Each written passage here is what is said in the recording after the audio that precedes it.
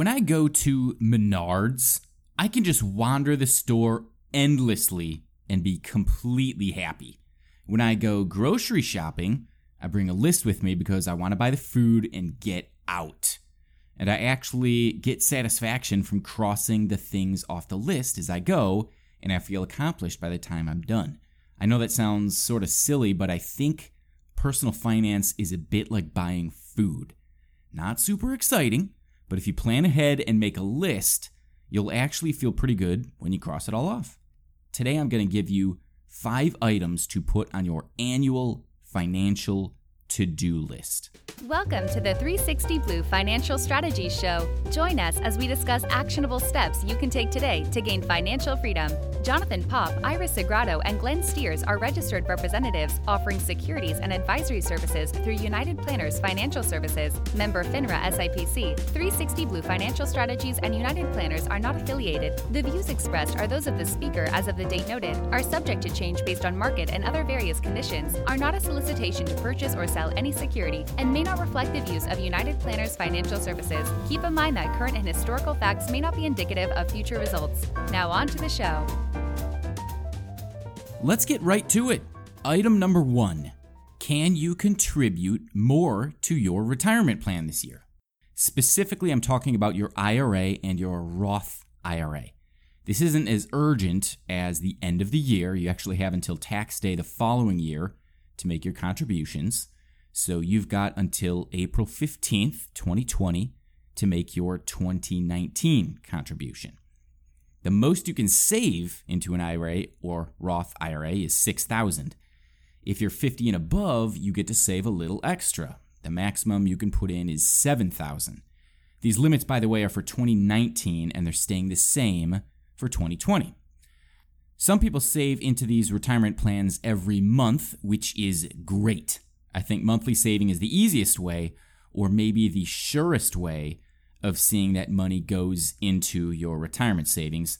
Some people write a check once a year. That's fine too, as long as it gets into the account at some point in the year. That's what matters.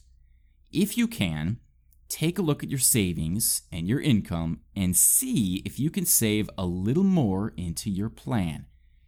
Maybe you're in a position where you got a raise this year and you can max it out, which would be great. Or maybe you just have some extra money that wasn't spent on something else. So what happens in a family where only one spouse has earned income? As long as you are married filing jointly, you can contribute to both your and your spouse's accounts. This is a nice feature. You don't both have to have earned income in order to do this. Now for Roth IRAs, which I love, by the way, there is a restriction. Basically, if you make too much money, as decreed by Uncle Sam, then you cannot contribute to a Roth IRA, which is too bad. If you're single, your modified adjusted gross income cannot be above $137,000 for 2019. If it's above that threshold, you cannot do it. If you're married and filing jointly, the limit is $203,000. So the good news is you're making good money, but the bad news is you cannot contribute to a Roth IRA. At least not directly. There is a way to do what's called a backdoor Roth IRA, but that's a topic for another podcast. A lot of the time, if you're right on the border of this threshold, you won't know until you've done your taxes. And you can't do that until late winter, early spring of 2020. So I advise you to not procrastinate in getting your documents to your tax professional. Don't be a lazy slob. Get it done as quickly as you can so that you can find out if you are eligible for contributions to a Roth IRA.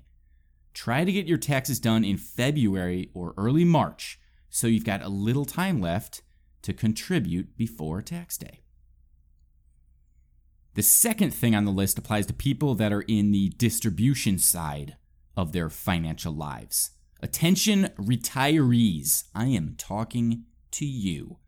Have you taken out your 2019 required minimum distribution? This one's timely. Unlike contributing to your IRA or your Roth, where you have until tax day to do it, With RMDs, required minimum distributions, you have until December 31st. Your RMD is the minimum amount that the government requires you to take out of your retirement plans starting when you turn 70 and a half. You don't want to mess this one up because the penalty is hefty. If you don't withdraw it on time, you can be hit with up to 50% of the RMD itself in a penalty. That's 50%.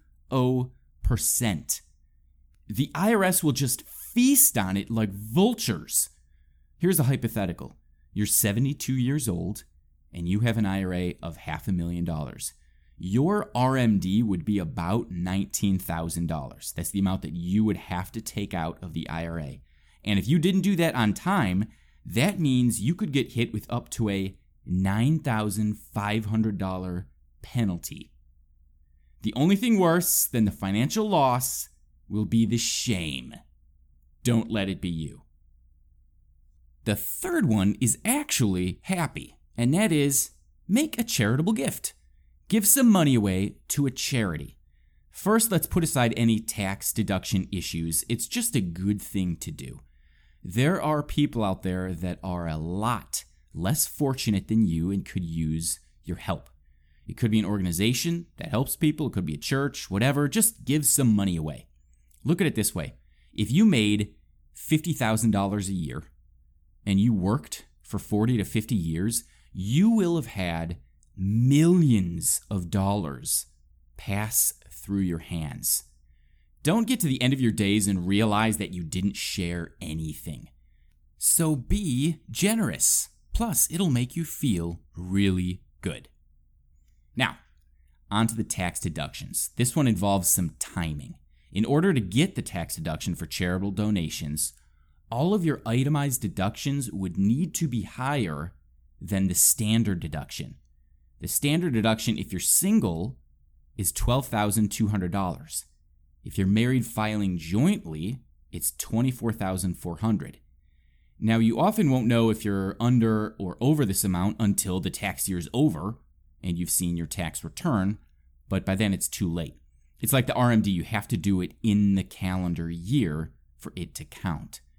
So what people will often do is look at last year's tax return to get an idea of where they are at today, assuming not much has changed in your life.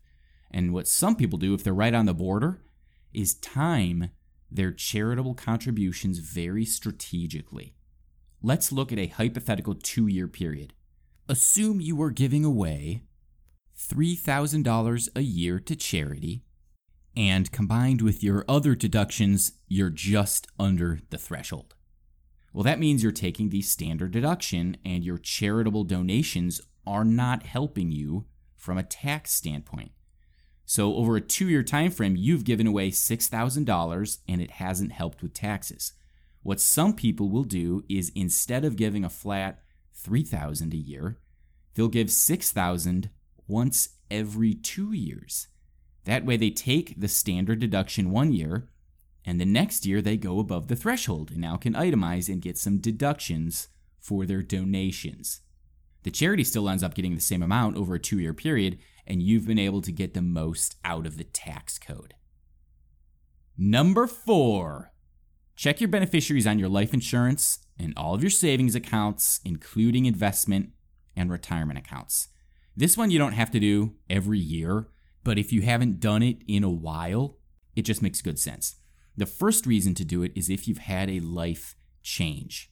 Marriage, divorce, having children, having grandchildren, even the act of retiring might make you want to update your beneficiaries.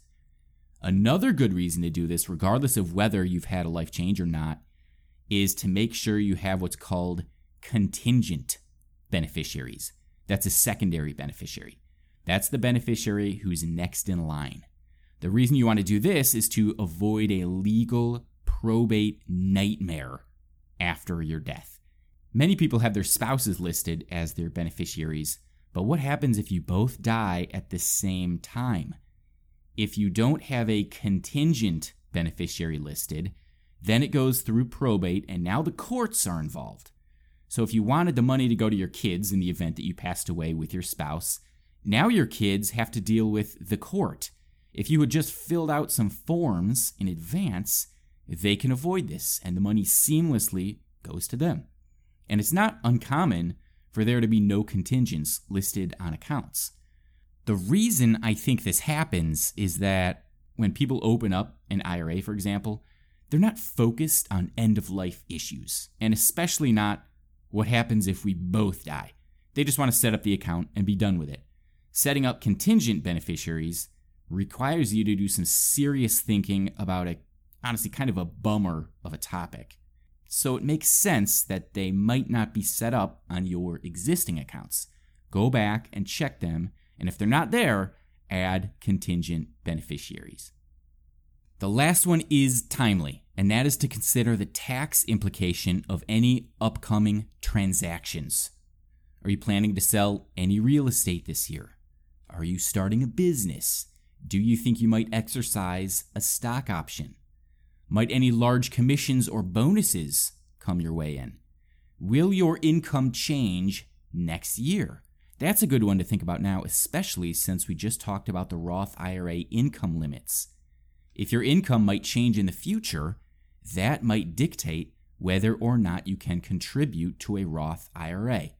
So think about how that will impact you and act accordingly. If you might make too much money next year, make sure to contribute to your Roth IRA now.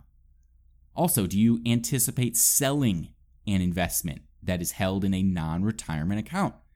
Let's say you were planning on going on a cruise next year, and you were planning on paying for it by selling an investment.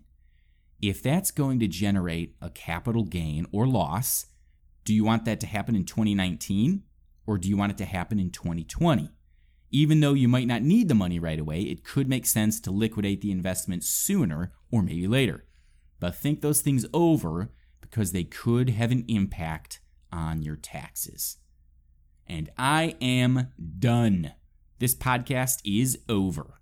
If you want to see this information in print, as well as some other ideas, you can go to our website and view our blog titled Annual Financial To-Do List. Go to 360blue.com. That's THREESIXTY blue.com and click the Resources tab. I hope you found it helpful, and I hope this gets you thinking about some actions you might need to take before it's too late. You'll be glad you did. So with that, I want you to go out there and have yourself a glorious day.